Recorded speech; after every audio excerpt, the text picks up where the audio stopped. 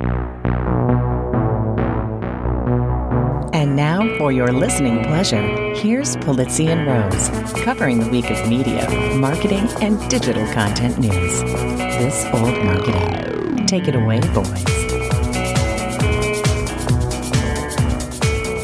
Well, hello, my friends. This is Robert Rose, and welcome to episode number 343 of This Old Marketing for September 29th, 2022. And with me, as always, my good friend, my colleague, and, a guy who is truly gutted that Instagram and Facebook have banned Pornhub, Mr. Joe Polizzi. How are you? I know you're gutted by this whole thing. I am. It's actually very challenging for me overall because I don't know where to go. Yeah. I can't go direct. Yeah. No, you can't go direct. You always wanted to keep that sort of veil of a little bit of, obscurity, I guess would be the right word. Speaking of Instagram, I want to rant just for a second. I've got a person that has taken Joe Polizzi with 2 L's, and they created the account on Instagram, and then they messaged every one of my friends on Instagram. Not everyone, but most of them. So I'm getting, for the last week, everyone says, "Is this you? Is this you? Should I report?" Whatever. And I'm like, yes, it's not me. Because as you can tell, it's Pullizzi. And it says located in Nigeria. That's not me.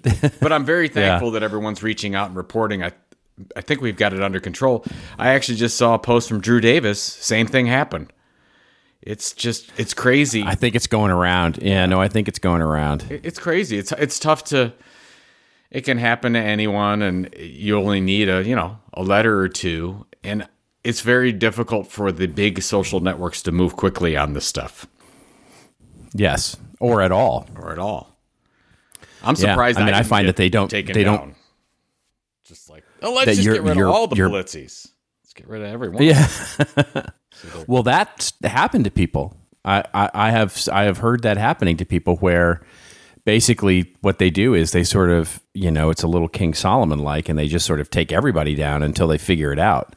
Or they take away your access. Basically, they don't necessarily take the public facing channel down. What they do is they just take your access away from it down and put you in, Instagram jail or Facebook jail until they sort it out. That's Well, the harder part, and what's happening to a friend of mine right now, is if somebody gets into your account, it's very hard to get that back.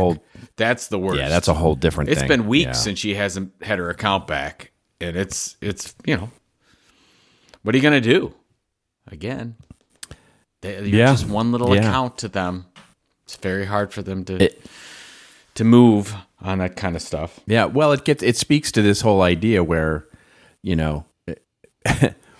it's funny because, this is definitely your okay boomer moment, but those that are older, and I mean older than us in many cases, I get this all the time from that sort of that cohort, if you will, of they're outraged and infuriated that Facebook doesn't have customer service, right? That there is no person to call. There is no, you can't just call somebody and have them fix it for you because it's not a traditional service. You're not paying for anything. So there's nothing for them to do. And the fact that they have, really reduced your interface of quote unquote customer service down to a chatbot and maybe an email, or submit, through a form on the website, it speaks volumes about where the customer experience is these days for some of these platforms. True. Here's my, and I've got so many rants in this episode. So here's my next rant. So as you know, one of our family members passed away, and they received the New York Times and the Wall Street Journal. So I have to go online and cancel these things. You know what? Yeah. You can't cancel online. No. They will not let you do that. That's right. You can sign up online, and they will take your money online, but you cannot cancel. You have to actually go through a human being, call them, and it wasn't too much trouble because once you say that the subscriber has deceased, they're pretty good about it. So I have to say Sure. that. Like, that's the. I mean, I'm not making light of the situation, but if you ever needed an excuse for unsubscribing to something, if you say the person is deceased, they pretty much let you off the hook. They're like, they don't say, Yeah, why are that's you? right. Are you sure? Can we give you another offer? They don't do any of that. They just close the account. But I think that's a problem. I think I think you should be able to cancel anything digitally today, but you can't.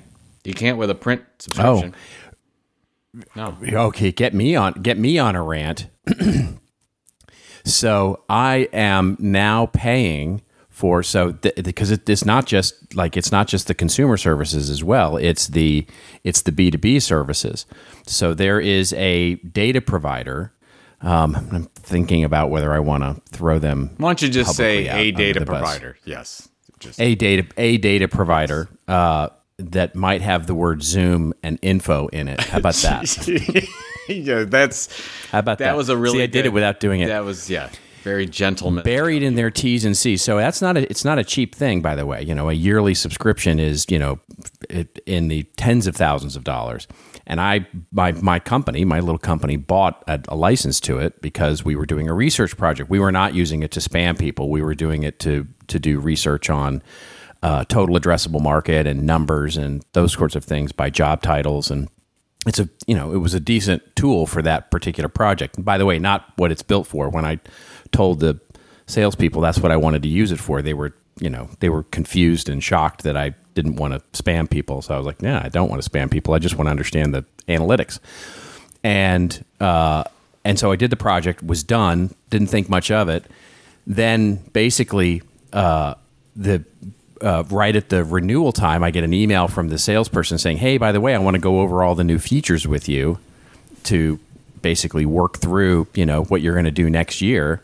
And I went, oh, I'm not renewing. We don't, as you can see, we haven't logged in since we finished this project and, we're done with it. And he said, well, if you check your terms and conditions, it's an automatic renewal unless you tell us that you're canceling 60 days beforehand. Oh, no way. 60 days? And Come 60 on. days. Yeah. So, and this was like 45 out, 45 out. And I'm like, and so I was, appropriately furious and emailed back and forth with them. And they sent me the contract that I had signed, and so bad on me. I didn't read every word of it and didn't, it's my fault, definitely my fault. But, the fact that I was like, all right, look, it was we're 15 days over here, cut me a break, we're a small business, et cetera. And they were like, no, we're not going to cut you a nothing? break. The best here's the best. We finally, after going back and forth, they said, we'll renew you till the end of the year, which is the end of this year. And we'll set up a new contract without an automatic renewal in it. So I had to pay half of what I paid. Because I got renewed for 6 months basically, and now I'm going to get out of it at the end of the month. So, which seemed like I actually talked to a lawyer and the whole thing, and they were like, yeah. I mean, if they take you to court, you're going to lose because you did sign the contract. And I'm like, yeah, I did. It's just an awful customer experience and makes me never want to use that service again. And yeah, so it's the same. It's customer experience on cancellations is broken for a lot of And people. of course, we have no one that uses that kind of service that listens to this podcast. So this will not backfire on them at all. No, absolutely. Nobody will ever and by the way, remember. if you do use that service, please do go check your T's and C's and make sure that if you're thinking of canceling, do so. And there's tons of stuff online. By the way, I'm not breaking news here. If you just go search for that company and the sort of contract thing, there are plenty of people out there who fell to the same thing. That's ridiculous. They should just make it easy. See, it's a problem. It's a problem. Yeah. We should do something about this. By the way, as you know, I think our next 10 This Old Marketings, I'm going to be on the road. So I'm just telling you. Right. Well, It's going to be nuts. Exactly. But I found, the last time I did This Old Marketing on the road, I brought my Rode Boom, whatever, and it connects to the mic, and it worked great. Yeah. But now I'm traveling really light, and I couldn't bring that. So I found that if you take a regular coffee cup and you take some Brawny, and it has to be Brawny towels, like the extra tough ones, the ones you see in the commercials that if you get them wet, they don't tear. and you scrunch it in the coffee cup and then you stick the mic into the coffee cup, it actually works really well and it tilts very nicely. That's what I'm actually speaking to you. I'm looking at you right now. You're in a coffee cup. And I just wanted to tell you that's I'm in a coffee cup. I actually am literally in a coffee cup right now. Yeah, I'm on my second cup of coffee here. You know what I also find works very, very well for those situations? And I often do this when I'm on the road in a hotel, is a stack of books. If you can find a stack of books, and what you do is you put the microphone between, so you stack up the books higher than your head, and then you put the mic between the fifth and sixth book so that it's right at your face level. Which, by the way, sounds good unless you're in a hotel room that doesn't have books. I actually, I do have books. Yes. But, all right, that's good to know, because I might not have a coffee cup or Brawny extra strength. Also, in the hotel, the ice bucket does the same situation. Put a pillow into the ice bucket. This is fantastic. This is the best part of the show right now, where people are like, we've got to figure this thing out. Before we get on... Because if you do the pillow in the ice bucket, by the way, the pillow in the ice bucket, the top of the pillow will act as a bit of a baffle for your sound silencing. Oh, that's very nice. I feel like this is like a new version, like part 2 of Planes, Trains, and Automobiles. Zoom hacks. With the Joe Pulizzi and Robert Rose bring you Zoom hacks for your microphone. And the pillows and the whole thing is kind of strange. Before we get on to the show, congratulations to your Cowboys, who finally found their running game, and it's a weird way to win. They did. But you are winning. They did. And I should say your Browns showed up. The Brownies showed up. I was at that game. And and it was very good that they won, because if they didn't win that game, there was a scare though. There was a scare toward the end there. It was like, I had to imagine. I was watching the game, and I was looking for you, by the way, on the television. And toward the end there, when they scored that last, and it was like, oh, okay. It was like, there was just, I have to imagine there was a little bit of unease in the stadium. A little bit.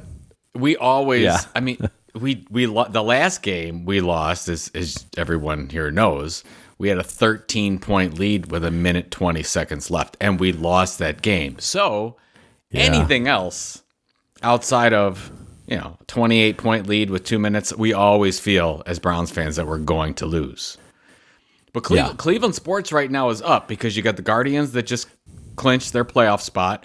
You got the Browns that are 2-1 with Jacoby Brissett. Everybody's feeling real good about that. And then you've got the Cavs that just signed their new star. Some people think I didn't even know what his name is. Donovan? Who's the name? I don't know who they got. Anyways, I'm not following basketball. Well, yet. and by the way, CEX is going to be in Cleveland. So I mean, it's just it's all coming together. God bless you. See what I did there? See how I did that? That was very nice. Yeah, we forgot in all of the hubbub of us figuring out when we're going to do this old marketing. I did not tell people listening to this that there's a big announcement. Creator Economy Expo 2023 next year will be in my hometown of Cleveland, Ohio. We're all very excited. It'll be May 1st to 3rd. So if you go to cex.events, you can check it out.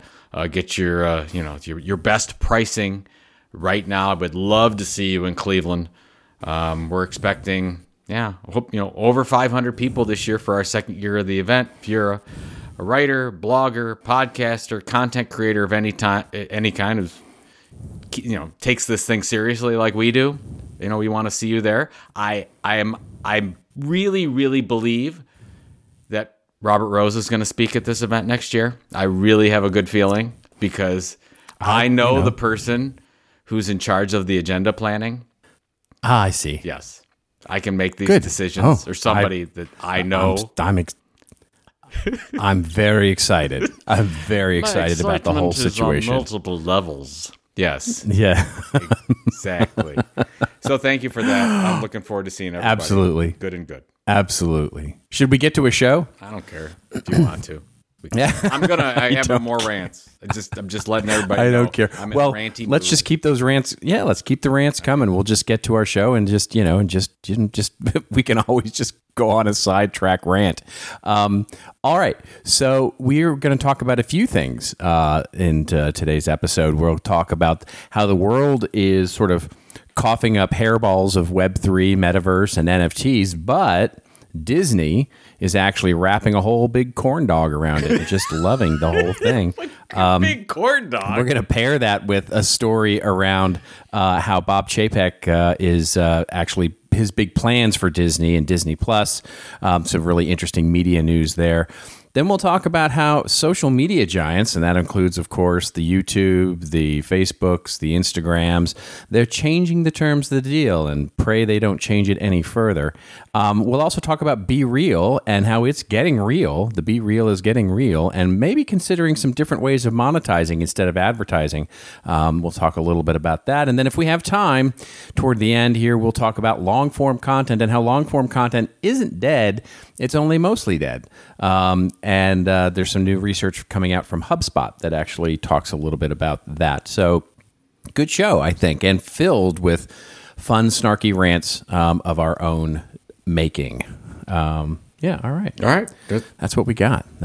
All right. Well, let's jump into it. By the way, we should also just throw out a big old hug and safety to all of you in the path of Ian. I have friends and family there in the East Coast of Florida and in Orlando, and basically I've been hearing that it's okay, that there's a lot of flooding, there's a lot of storm surge, there's a lot of damage, but it seems like it's moving fast enough that it's, that we're going to be okay. Everybody I've talked to, anybody has said, yeah, it kind of sucks, but it's, we're all safe, basically. So yes. For those of you who are there, please be safe, please be well, and we wish the very best for you, sending you all sorts of thoughts. There you go. Absolutely. All right. So let's move on with our first story here, and that is coming to us courtesy of CoinDesk, and the headline is that Disney's latest job posting hints at big plans for NFT and crypto adoption. They're looking for lawyers and other kinds of things to help them with all of these things, and the story opens up by saying the Walt Disney Company posted job listings on Friday for a principal counsel specializing in non-fungible tokens. That should be easy to fill. And decentralized finance, DeFi, hinting at its broader Web3 expansion across the Disney ecosystem. The full-time position, which operates with the legal department of the Walt Disney Company, calls for an experienced corporate attorney to work on transactions involving emerging technologies, including NFTs, blockchain, metaverse, decentralized finance. The position would provide guidance on global NFT products across the company's business branches, including Disney Media, Disney Parks, experiences, and products, to ensure compliance with U.S. and international laws and regulations. Specifically, the position would evaluate securities law issues in connection with the promotion and sales of NFTs. That, to me, gives the biggest hint. That last line gives the biggest hint of what they're doing. But it also, I'm not sure, this might be a story looking for a story, because I'm not sure that this, hiring one lawyer could just then be saying, hey, we just kind of want some insight into this, not necessarily big plans or anything. But the story does go on to talk about how it's got an accelerator program going on and is looking to get into the Polygon network and all sorts of other things. What do you think about this, Mr. Crypto Guy? Yeah. First of all, CoinDesk, I don't know who's running their website right now, but I think that they hired the person from Forbes to run their ads. Because there we go. Seriously, I'm in this article right now and I'm scrolling down, and it's like before you got to go like halfway down before you get more than an inch and a half of space to read something because there's ads everywhere. So this is a this is a publication about decentralized finance, and there's ads. I'm just come on, CoinDesk. It's bad. Yeah, it's getting bad. Yeah. So I got a couple takes on this. Yeah. First of all, the big winner over the next 12 to 18 months will be legal services when it comes to Web3 and all these companies, because every Fortune 500 company is going to have to work with multiple lawyers to figure out, okay, what's intellectual property, what is digital property. rights mean? What do we need to be doing? What's legal? All that stuff. So that's a thing we know it's going to happen. I think Disney is in a very unique position because of the fact that they're in the content experience business. They need to be front running with this. Our friend Brian Fanzo just did a whole presentation with the Disney folks. He was posting it on social media. So they're obviously, talking about this thing that's important. They've got experts coming in talking about it. The whole NFT thing, like I know you go to the bottom of this article, so, NFTs and whatever.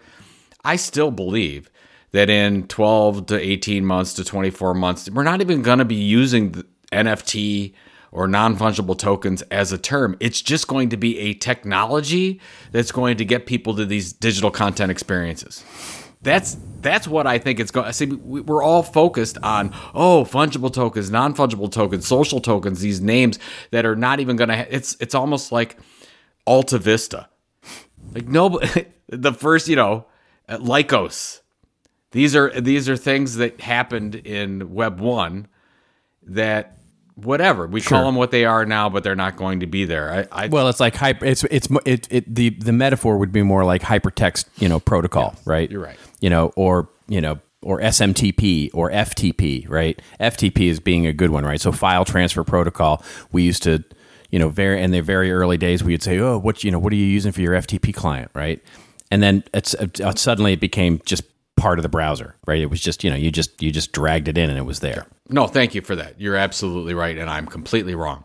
Yeah, of course, as usual. As usual. So thank you for coming to the rescue with that one. But here's where I think that let's say that this is actually a thing, that this is the start of it or whatever the case is.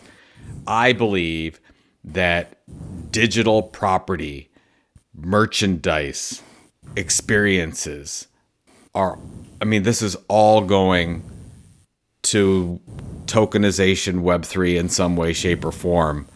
We're not gonna know that that's the case, but that's going to happen. I believe everyone's going to have a digital wallet. Our medical records are going to be that way. When I want a ticket to an event, it's going to happen through my digital wallet. We're not going to say, I got an NFT of my ticket, or I got an NFT of this Toy Story thing that Disney put out. You're just going to have access to some content experience through this. So this is 1996, 1997 in Web3, and these companies need to prepare for it just like they were preparing for their first website.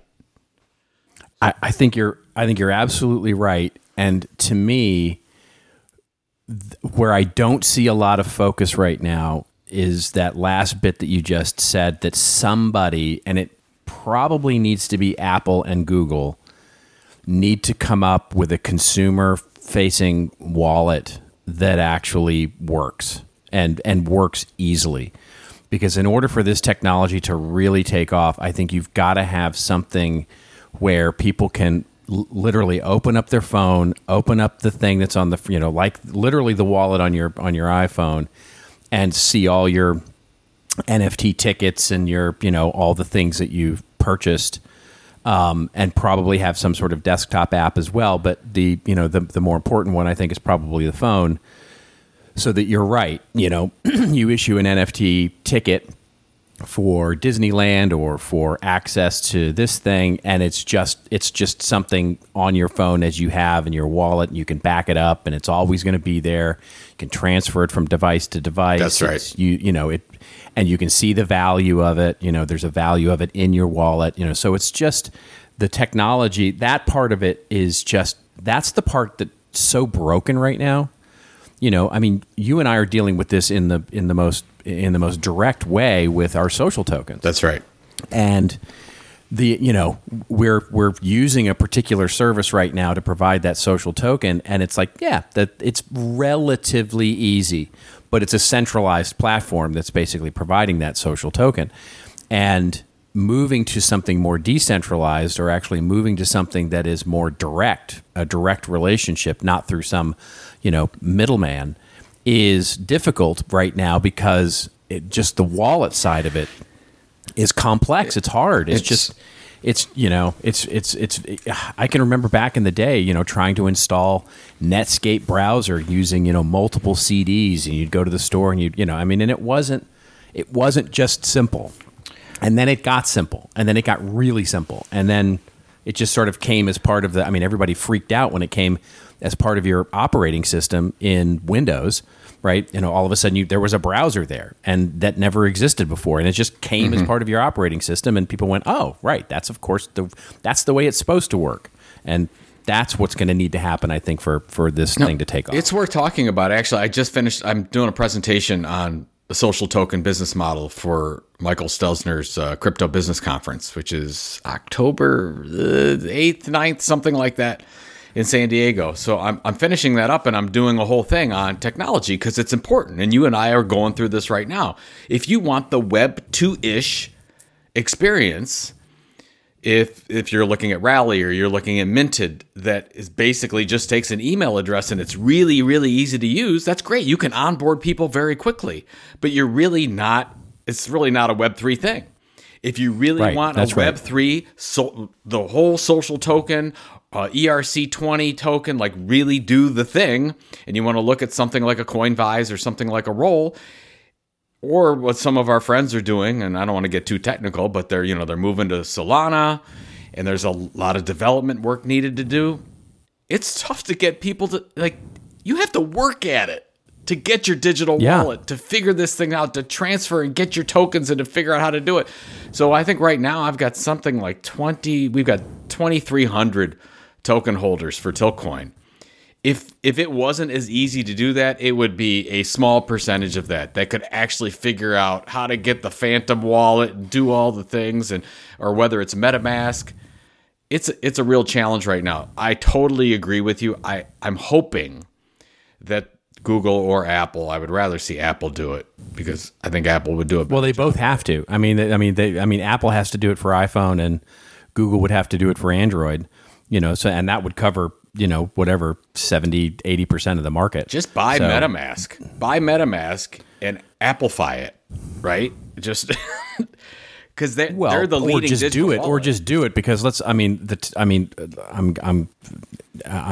be getting a little ahead of my skis here, but I just don't think the technology is that complicated. It doesn't. I don't think a MetaMask is that complicated. Making a wallet, I don't think is that complicated. There's the security. I'm not a tech person. There's a lot of security that goes into this. Yeah, absolutely, 100%. But if there's a company that knows security from the consumer side, it's Apple. Yeah, well, especially maybe Google. Especially since Apple is leading privacy first. Their ads are all about privacy. This would be a perfect fit. It's especially going into Web3, and privacy is a big thing. It's funny. I was talking with somebody at Content Marketing World about this, and they're like, well, if you do an NFT program and you have people that have purchased your NFT, it's like, well, I don't know who they are. I'm like, no, you don't know their name, and you don't know their email address. You don't know anything about them, like where they live, but you know what you know? You have access to 100% of their buying history inside that wallet. What's more valuable? That's exactly right. That's where I think marketers don't understand the power of Web3, because if I go ahead and buy let's say I go and buy Disney's NFT and I use my main wallet to do that, they can see all the other stuff that I buy. And they're like, my God, what's a better way to target than that? You know what's so funny is because this is a Web2 issue as well. One of the things that I've been continually talking about to my B2B clients is, because I've been on a rant for the last, 6 months, 12 months on first party data. Yeah. And, the immediate thing, the knee-jerk reaction is thinking about first-party data is great. I want their name, their title, their company, their email address, et cetera, et cetera. And I'm like, okay, email address I kind of buy because it's a unique identifier that, you can use to reach them through your email newsletter. But do you really care what their name is? Like, does their name really, do you need their name in order to serve them better content? No, you don't need their name. Nope. You don't need to know their title. Maybe you glean something from the domain for their email address, but you kind of don't even need to know that either. You just need to have the ability to reach them.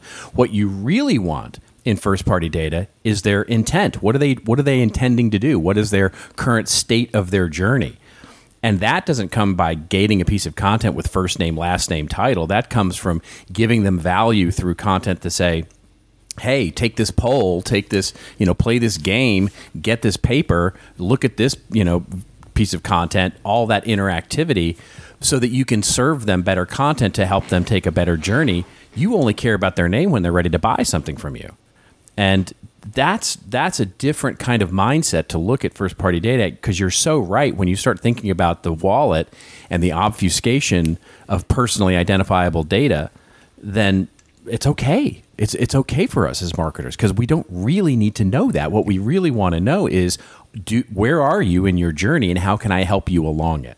It's so crazy. I didn't understand the power of this until, so we have, I don't know what we have, like 53 of our NFTs sold for our lifetime tickets for Creator Economy Expo. And I talked to G, who's running the whole thing for us. And I said, G, how can I tell what these people have purchased before? So he said, great. He says, you have access to their wallets wherever they're at. He says, you could go ahead. And then he showed me, he's like, here's all the other NFT programs that your buyers are a part of. And I got the whole list in front of me. I'm like, you're kidding me. It's like, yeah, you have all the buyer information for all the other NFT programs they've done. And we're in early stages, and I already have that information. It's like, oh my Right, God, exactly. This is crazy. So I don't know their names. And in some cases, I don't have their email addresses. And some I do if they registered for the event and they gave them Sure, to me. yeah. But you Yeah, don't yeah, have to. yeah. You don't have to. Right. So It's the next generation of progressive profiling. It really is. It's like getting the information you need when you need it. Everybody always thinks about progressive profiling, about how we can, more quickly gather the personally identifiable data.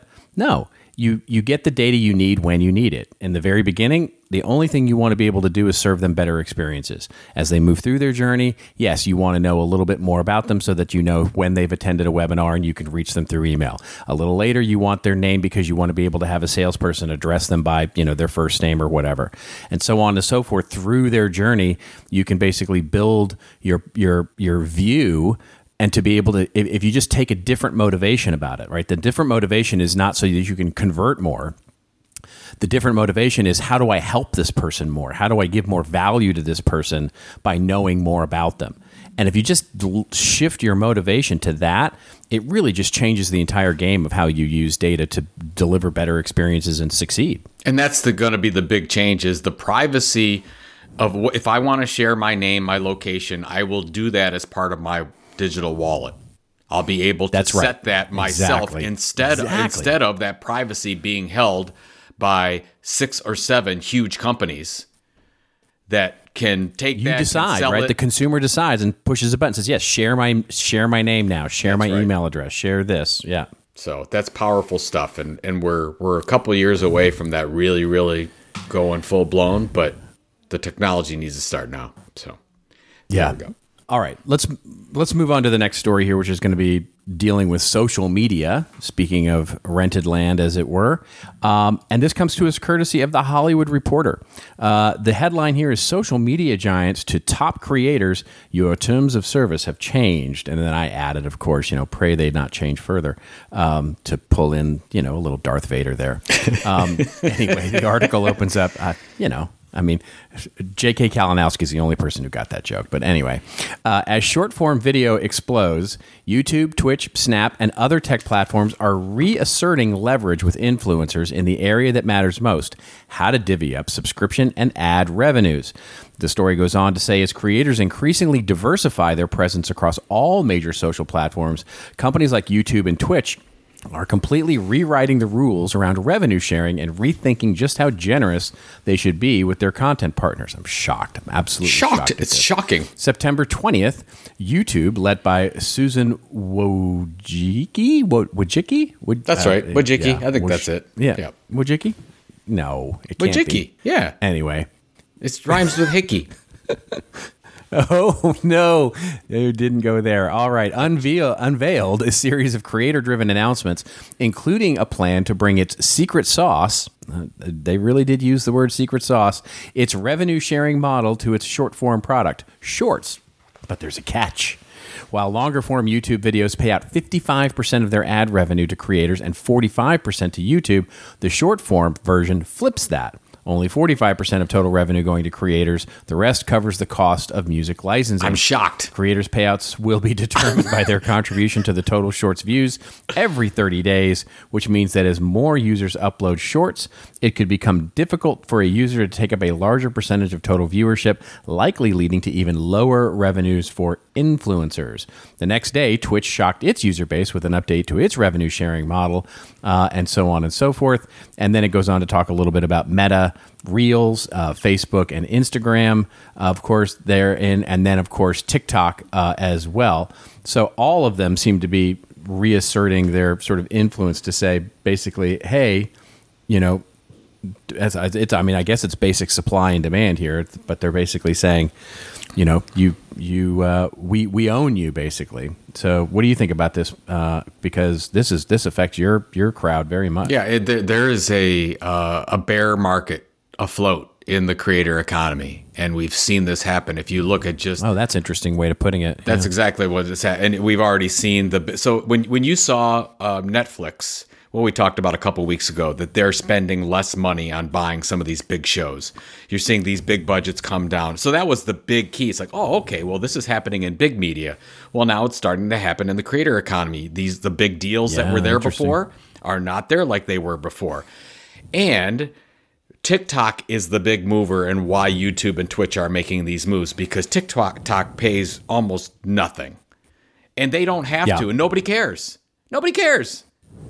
TikTok, Chinese company, can do whatever they want to do. Creators are still on there creating more because TikTok has this wonderful algorithm. And then here's YouTube and Twitch and all these other companies that are saying, oh my gosh, well, TikTok's not paying nothing. Maybe we can switch ours. So now you're going to see this happen for the next 6 months. All these creator-friendly revenue deals are going away. And if you're shocked by that, where have you been? We've been talking about this stuff happening for 10 years on this show, because they have all the power to do that, and they will continue to do that, and they will get you to sign up and be a creator and build a lot of followers on these platforms. And then as soon as you feel comfortable and you're like, great, I can actually make a living doing this, they're going to pull the carpet from underneath you and say, oh, sorry, that was a temp deal. Now here's the real deal. It's 5% or 10% or 15%. So if you've learned anything by this, and this is for content marketers as well as creators, you need to start looking at your fail-safe. If you're on YouTube and you got a big subscriber base, you better start figuring out a way to move it somewhere else that you can control. That's why you and I have been so bullish about the Web3 thing. Imperfections and all, it's better. If you look at email, is better. Controlled membership sites are better because you actually have control over it. YouTube can do whatever they want. TikTok, Twitch, all of them. So that's my take on it. This is just the first... You know, we've covered these kind of things the last few shows. You're going to see an avalanche of these moves happening where they don't have to care. The creators are still going to create content on those platforms. And if you're a big, what we talked about was the last week about Twitch, and you had a million creator streamers that stream about gambling content. Well, they can't do that anymore because Twitch said a no, you can't do that. Okay, well, what are they going to do? They can't do anything. You're helpless. You can't complain. They can do whatever they want to do. So it's your decision whether you want to play that game or not. Yeah, reach is gold. That's the entire thing. Reach is it always has been in the world of marketing, the world of advertising, the world of product marketing. Reach into your addressable market is gold. And there's a reason they call it the addressable market, because it's which ones can you address.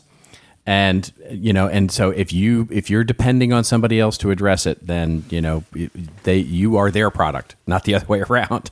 So they're gonna Amazon did the same thing, by the way, in its huge hockey stick growth with commerce providers, right? Small mom and pops. You're gonna go build a storefront on Amazon. Well, you're going to pay, right? You're going to pay for that, that leased land, and you're going to pay, and then they, and they're going to change the deal on you, and you just hope that they don't change it any further. It's it is a old, tried and true business model And it's, I mean, by the way, malls did this back in the day. Malls would do this, in terms of revenue shares. All kinds of places would do this back in the revenue, with any kind of revenue sharing on, rented land, quote unquote. Yep. And this is going to be no difference in the world of media. Did I ever tell you? I don't know if I shared this story with you. I was on stage at the Marketing Rockstar event in Hamburg, and I was giving my presentation. And this, by the way, that was an incredible concert. It felt like a concert. There were like 7,000, 10,000 people. That was the biggest crowd that I've ever done a keynote for. And I was right before Ellie Goulding. So that tells you the people. Sure. And I remember that's the one they sent a car for you. That's right. I They had the sent, name on the side of my car. It was fantastic. I love the whole thing. So I'm going to give my presentation, and I'm going through the subscriber hierarchy, as you know, where I would say, okay, at the top of the subscriber hierarchy, Yay Boo scale. Yeah. Email subscribers, podcasts, and down at the bottom is YouTube and TikTok and Twitch and all that stuff. Well, there was like a commentary panel next to me that was on the side of the stage, and I didn't know this, but it was like the head of YouTube Germany or something was there. And I'm saying, move off. And they question. They're like, are you telling people to move off of YouTube? I said, no, I'm not saying that at all. I'm saying, and I felt like, oh my, this is not good. Did I just make a big mistake here? I said, all these things are good. All those followers, fans, and everything, they're good. If you've got programs and they're working for you, they're good. But I said to the person at YouTube, I said, but you are making all the decisions. You control the algorithm. You control the distribution. You control the content usage. You control everything. And as a creator, I am at your mercy. That's it. That's all I'm saying. And it's like, I will continue to use YouTube, but I better have a plan B, because you might say, I don't like you anymore. I don't like your content.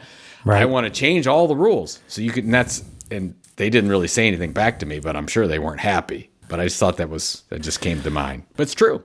It's true. Yeah. No, that's absolutely true. And truth be told, you were being very nice, because you kind of are, right? You kind of are saying it. At some point, you want to move away from YouTube, and certainly as a place to collect your audience, but more as a place, it becomes just a video distribution platform, not a place to collect audience. But you know what? That's the real. And here's the thing. The same thing with real estate, right? It's like, I always believe that it's always best to own, but in some situations, it's best to rent and lease. If you, depending on your business model, go ahead, lease that land at YouTube, rent it. That's all good. Well, sure, it might work for you. I mean, as we've said hundreds of times, to the critique of our little statement of don't build your home on rented land, the italicized bold word in that is home, right? Don't build your home on rented land. Build on rented land all you want. It's a promotion, build it as a flow to your owned media channels, build it as a way to get reach into audiences that you haven't been able to reach before. But ultimately, you need to be able to address those people, and that needs to be a flow. In other words, I'd rather have one YouTube subscriber and have the 10 or 20 people that look at my YouTube video flow through to my website and sign up for my newsletter. It's a much preferable That's thing. right. Exactly. Yeah. All right, let's move on to our next story. Wow, we're kind of ranting about all sorts of things here, and not really even talking about the news. It's fun. Sorry, gang. This is the show now. I don't know if our listeners, we really don't cover anything anymore. We just, rant the entire time. Yeah, we just rant. If we were better at impersonations, this one is fun. We would do rants and impersonations. But those we can't. We're not great. Rants and impersonation. That's what we should do. Yeah. Well. Yeah. Okay. Maybe we'll try that in the rants and rave section. Okay. This comes courtesy of TechCrunch, and this is about BeReal, the social media network that we've talked a little bit about. You actually experimented with a little bit, and the headline here is, didn't you? I thought you did the BeReal. I did. I did. Yeah. I went on BeReal. Okay. I signed up, and it said find your friends, and I had no friends. It's a true story. Nobody else in my and I loaded up all my, I don't know, I had like 10,000 contacts. And like, okay, somebody's got to be out there and BeReal. No, there was nobody. Yeah. No. Nobody. Boomer moment right there. There it is. That is a boomer moment. All right. So the headline here from TechCrunch is Be Real reportedly considers paid features in lieu of advertisements. Maybe because nobody's on it and none of Joe Pulizzi's friends are on it. The article opens up by saying the viral photo sharing app Be Real. Is it really viral if nobody's on it? No. They're looking at you. Nobody's my. I know. I'm about to read the second sentence here and it's going to thing it. Yeah. Okay. So it has accomplished something incredible. It quickly racked up 15 million users. Yes. Okay. That's for real. Be Real. In a super saturated social market. It's so popular that Instagram, TikTok, and Snapchat have all released new features that capitalize on what makes Be Real shine. Its front and back camera setup and its anti-addictive once per day post gimmick. Be Real is only 2 years old, operating off its $30 million Series A, led by Andreessen Horowitz and Excel. Unlike the social apps with billions of users that are trying to copy it, Be Real has not yet figured out how to monetize yet. According to a report from the Financial Times, the app is looking toward paid features or subscriptions for income, as opposed to inundating users with ads. Be Real's founders Alexis Barriat and Kevin Perot are notoriously tight-lipped about the app. They have not yet given an on-the-record interview with press. TechCrunch reached out to the company to confirm, but didn't get a response. The article goes on very, very quickly here to basically say that others are trying to get copycat sort of features in there. And so it's really time for them to figure out how to monetize this thing before they get copycatted out of existence. What do you think? If I'm Be Real's operators, I'm probably ready to pitch this thing now, but maybe they want this to be the real thing. It's an interesting, it's funny because Brian Piper, who's my co-author, friend and co-author on the next version of Epic Content Marketing, he actually just did sign up for Be Real. I think he was doing something with his kids, and I was on a Be Real. So I didn't get on my own Be Real, but I got on his, which is interesting. Basically every day, so just so people know, it will ping you and say, now's the time. So you have to take a picture front and back of what you're doing at that particular time. Now, regarding this business model on looking for revenue from subscribers, I think it goes back to what I was just talking about. There's less sponsorship that's going to happen in the next 12 to 18 months for whatever god-awful reason the Fed has in the United States. They are going to put the United States into a severe recession. I think we're already in recession. I think they're just going to keep pushing and pushing until we're way, way into recession. That means sponsorship dollars are going to dry up.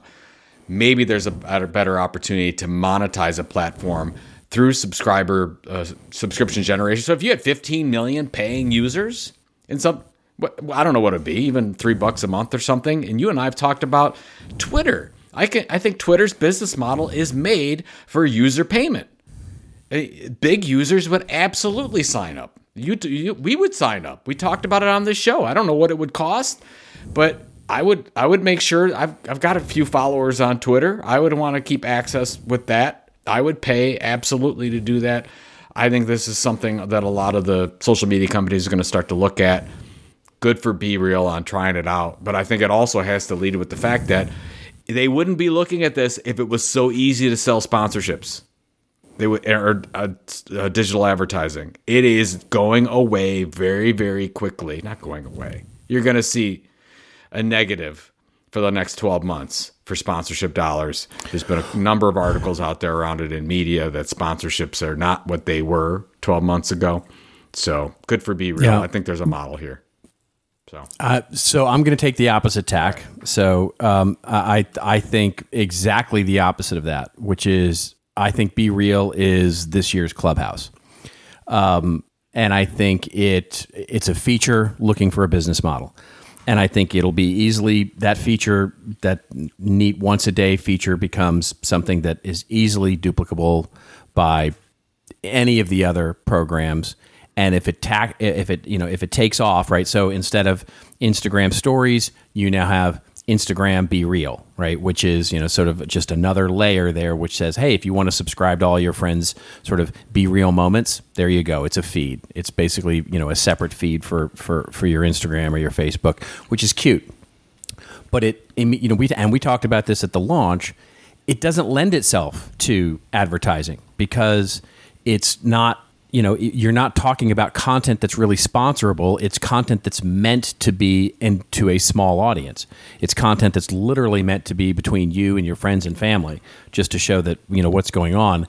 Then couple that with the trend, the TikTok trend, which is all of the Instagram and Facebook, platforms are looking at, which is, basically forced content that are not your friends and family. And, the Kardashians are worried about that. And, and all of, you can start to see it even in your Facebook feed. I don't know about you, but my Facebook feed is starting to become more and more and more populated with stuff that, absolutely. Has a million they likes, changed the algorithm months ago. Yes. And so I think they're working against too much headwinds here. Right? The trend of content is not going their way. The trend of sponsorship dollars is definitely not going their way. And this is not a differentiated business. This is simply, like Clubhouse, a feature that should be part of a bigger platform. You may, even though you've never used Be Real before and you're making this prediction, you may be correct. The difference is where Instagram, Facebook, and of course TikTok is going all full-blown content discovery. It's not social media. Be Real is actually social media.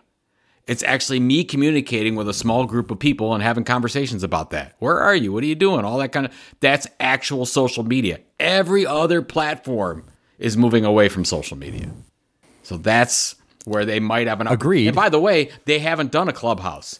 Clubhouse did that, remember, what was it, last February when they had that huge run-up and they quadrupled their members in a very short period of time. They're like, oh my God, we talked about it on the show, $4 billion valuation and the whole thing. Well, Be Real hasn't done that. They've kept it.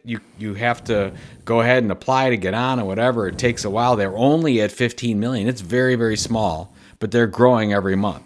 So I don't think that they've done that jump to shark. And it may end up being a very niche player, but I just don't see how Snap or Instagram or Facebook doesn't just go, oh, we could do that, and we could just offer it as this, you've got Facebook groups, you've got your Facebook stories, you've got your Facebook shorts, and you've got your Facebook, Be Real network, right? Yeah. I'm just making that up, but your Be Real network is, you click into that and you see that feed, which is just the daily post from your friends and family.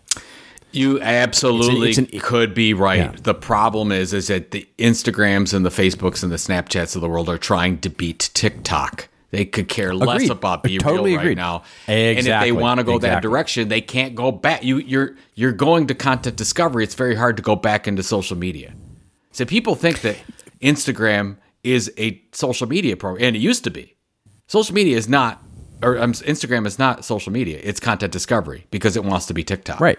And TikTok is all content discovery. All I'm suggesting is that the technology behind this is child's play to any of those bigger platforms. And so they could even have the technology developed and they'll sit and watch. They just sit on the sidelines and watch. And if it starts to take off, they launch it. If it doesn't, they don't. Yeah. It's just, it's, yeah. Hey, I think you have a valid point. It's not going to be. Thank you. Thank you. It's so nice to be validated by you. Of course. I don't think it's going. I don't think you're going to end up being right about this one. But I was right about Clubhouse, so I don't. I think the jury's still out on Clubhouse. No, I don't. Oh God, it's not, we go back to the Disney thing. It's only mostly dead. It's not. It's only mostly dead. Yeah, absolutely. All right. Yeah. Let's actually get to our rants and raves section here where you and I go off on a little bit of a rant or a little bit of a rave that makes us feel like, Instagram. By the way, we didn't talk about how Instagram and Facebook have I mean, I don't know that there's a lot of not safe for work discussion here, but they literally kicked Pornhub off of both platforms, basically saying they continually, violated terms of service. And I don't know how they did, but apparently they did. I think how they did. Well, maybe. Right? I mean, maybe. I don't follow it, so I didn't really see any of the content. He said with big doe eyes, I didn't see any of that. See, today we're talking about online gambling and Pornhub, and tomorrow we're talking about you, the listener. They're going to make all the decisions. They are part of the whole Big Brother scheme. I'm going to keep going on a rant. This is... Yeah. Take away all your. Well, speaking of which, do you want to go first, or shall I go first on this rant and rave thing? I'm totally making this stuff. Yeah, you just continue on. Just continue on. Yeah, so I've got two things to talk about. the first thing is I'm working on an article. I'm going to put it on the tilt pretty soon, but I am really under the belief now. I want to get your take on this, Robert. I'm under the belief that inside the next 3 years, that TikTok will be banned in the United States. And this is why I'm very concerned for TikTok creators, because I think we're building this thing up, and I think that, and this is the other reason, this is not going to make any sense, but you'll go with me on this one. Apple just made a big announcement that they're going to switch their supply chain and a lot of their component creation from China to India. That's a big deal. Yeah, that is a big deal. So they're moving from China. More and more U.S.-based companies are moving from China to Venezuela, to Mexico, to India, anywhere else but China. This is the continuation of what has been a mini Cold War with China. China has already, I mean, as most of us know, they've already banned every social media platform in the United States. And if you want to run anything, you've got to run whatever stripped down that the Chinese government will have you do, and that's it. But they consider, what's interesting is the Chinese government considers all these social platforms part of national security. We don't in the United States. Well, here's TikTok, a Chinese-run company that will become at some point the number one social media / content discovery platform in North America. This is the information and the data that the Chinese government has on what's going on here is huge. Now, I don't want to throw out like conspiracy theories here, but this is a thing. So China considers this national security, but we don't. But there's a lot of people in the government right now that are very, very concerned about this. I'm calling 3 years from this point, maybe less. So September of 2025, TikTok will be no more. And I'm telling you this as marketers and content creators. I think it's going to be a thing. So just be careful if you're going all in on TikTok that you might not have access in a little bit. So I want to get your take on that. But the next thing I want to talk about is I talked about this at Content Marketing World. I've shared it on this episode, or a couple episodes back. On the Prof G podcast, he talked about all the different shows, and you and I listened to him. He's got his market show, he's got his Q&A office hour show, and he's got his regular interview. And I thought that model was super interesting in the fact that he created one podcast stream and basically has 4 different shows going in it. So with my Content Inc. podcast, which is my Monday morning 5-minute content creation podcast stuff that I'll talk about, we decided to launch a podcast on that platform. So Darren Smith and I from Craftsman Creative, we launched the 10K Creator Podcast. It just launched this week. You can go to contentinc.io and check it out, or 10kcreatorshow.com and check it out. But basically, it's a 10-episode new podcast that we're launching. But instead of launching it on a brand new platform and doing all the things like a new podcast, I launched it within the Content Inc. platform because I wanted to actually steal this idea from Scott Galloway and see if it was going to work. It's been less than 24 hours since we launched this thing. But already, we've got thousands of downloads, whatever, that we would have never had because it's on a platform that already has an audience. Yep. I think this is a really smart play for a lot of content creators out there. Instead of launching something brand new, maybe you do something on your own podcast on a different platform. If you're a sponsor, if you want to do something new, maybe you create something on their platform. Anyways, I think that's a thing. So I wanted to get that out there because I'm really proud of that show. I think people are going to love it. We've got some real great support from Lulu and ConvertKit and StreamYard to make that happen. But what do you think about the TikTok thing? Do you think that's going to happen or no? I do. I really do. I think you're going to see, I would agree with you that you're going to see some form of prohibition at some point. Whether it lasts or not, who knows? It's hard to really tell. But yeah, I think, and I've said before, I've gone on record as saying that I think regardless of whether it gets prohibited or some sort of restrictions get placed on it, TikTok is due for a reckoning of some kind. You have said that on the show. You have. Yeah. Yep. And so I think you're going to start to see a pullback at some point from TikTok. And as a consumer, not a creator on it, I don't care. But I think it'll be really interesting for those who are leveraging it to a great deal. Yeah. Good. We're basically anti all the platforms on this show. There you go. Except we love podcasting, but everything else, we do. Terrible. We love podcasts. We love email. We love our owned media. That is there is no doubt about that. How about your rants and or quickly? raves? And speaking of speaking of owned media and email, a very quick rant here. Not that this has just been a ranty show, but yeah, I want to rant a little bit about the Democratic congressional committee and their email program, their email marketing program. And if anybody in the audience knows anybody there or whatever, just tell them to please just stop. They are, and here's the thing. I part of me, and I can't find any data on this, by the way, or at least I haven't really found any valid data on this of whether it's working for them, because you do have, there is some argument to be made, kind of like the Reddit argument, or kind of like the old Craigslist argument, that ugly and awful and bad copy can win. But they're taking that to a whole different level, which is their email program. I'm getting, until I unsubscribed literally yesterday, I was getting 4 and 5 emails per day from them. And I signed up. I didn't sign up for their email address, by the way. I got put on their email address because I made a donation to a candidate, and then started getting these emails. And the emails, the subject lines are so awful because it's this clickbaity sort of everything. The sky is falling. The world is coming apart. Somebody's outraged. Another person is outraged. Somebody has tears in their eyes. Somebody has coughed up blood. It's whatever the headline is for the particular email. It's always dire and the world is about to explode. And what it did was, over the course of, about a week or 2 weeks, it just numbed me. I just didn't care anymore.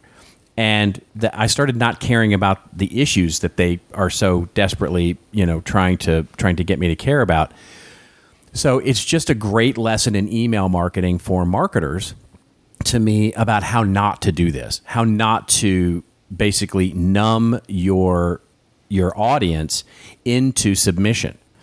Now, again, I'm going to put a big star here, because very much like pop-ups on websites, as I promised to one of my close marketing friends who has been a CMO for years and years, I said, I promise you, I will never use a pop-up, because I hate them. I absolutely hate pop-ups on websites that ask me to subscribe.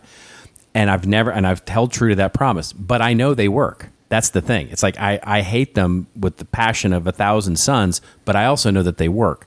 This might be true here as well. So take my advice with a grain of salt. I absolutely hate what they've done here, but maybe it's working. I don't think it is, and I think they're awful, and I think it's just the worst kind of email marketing out there.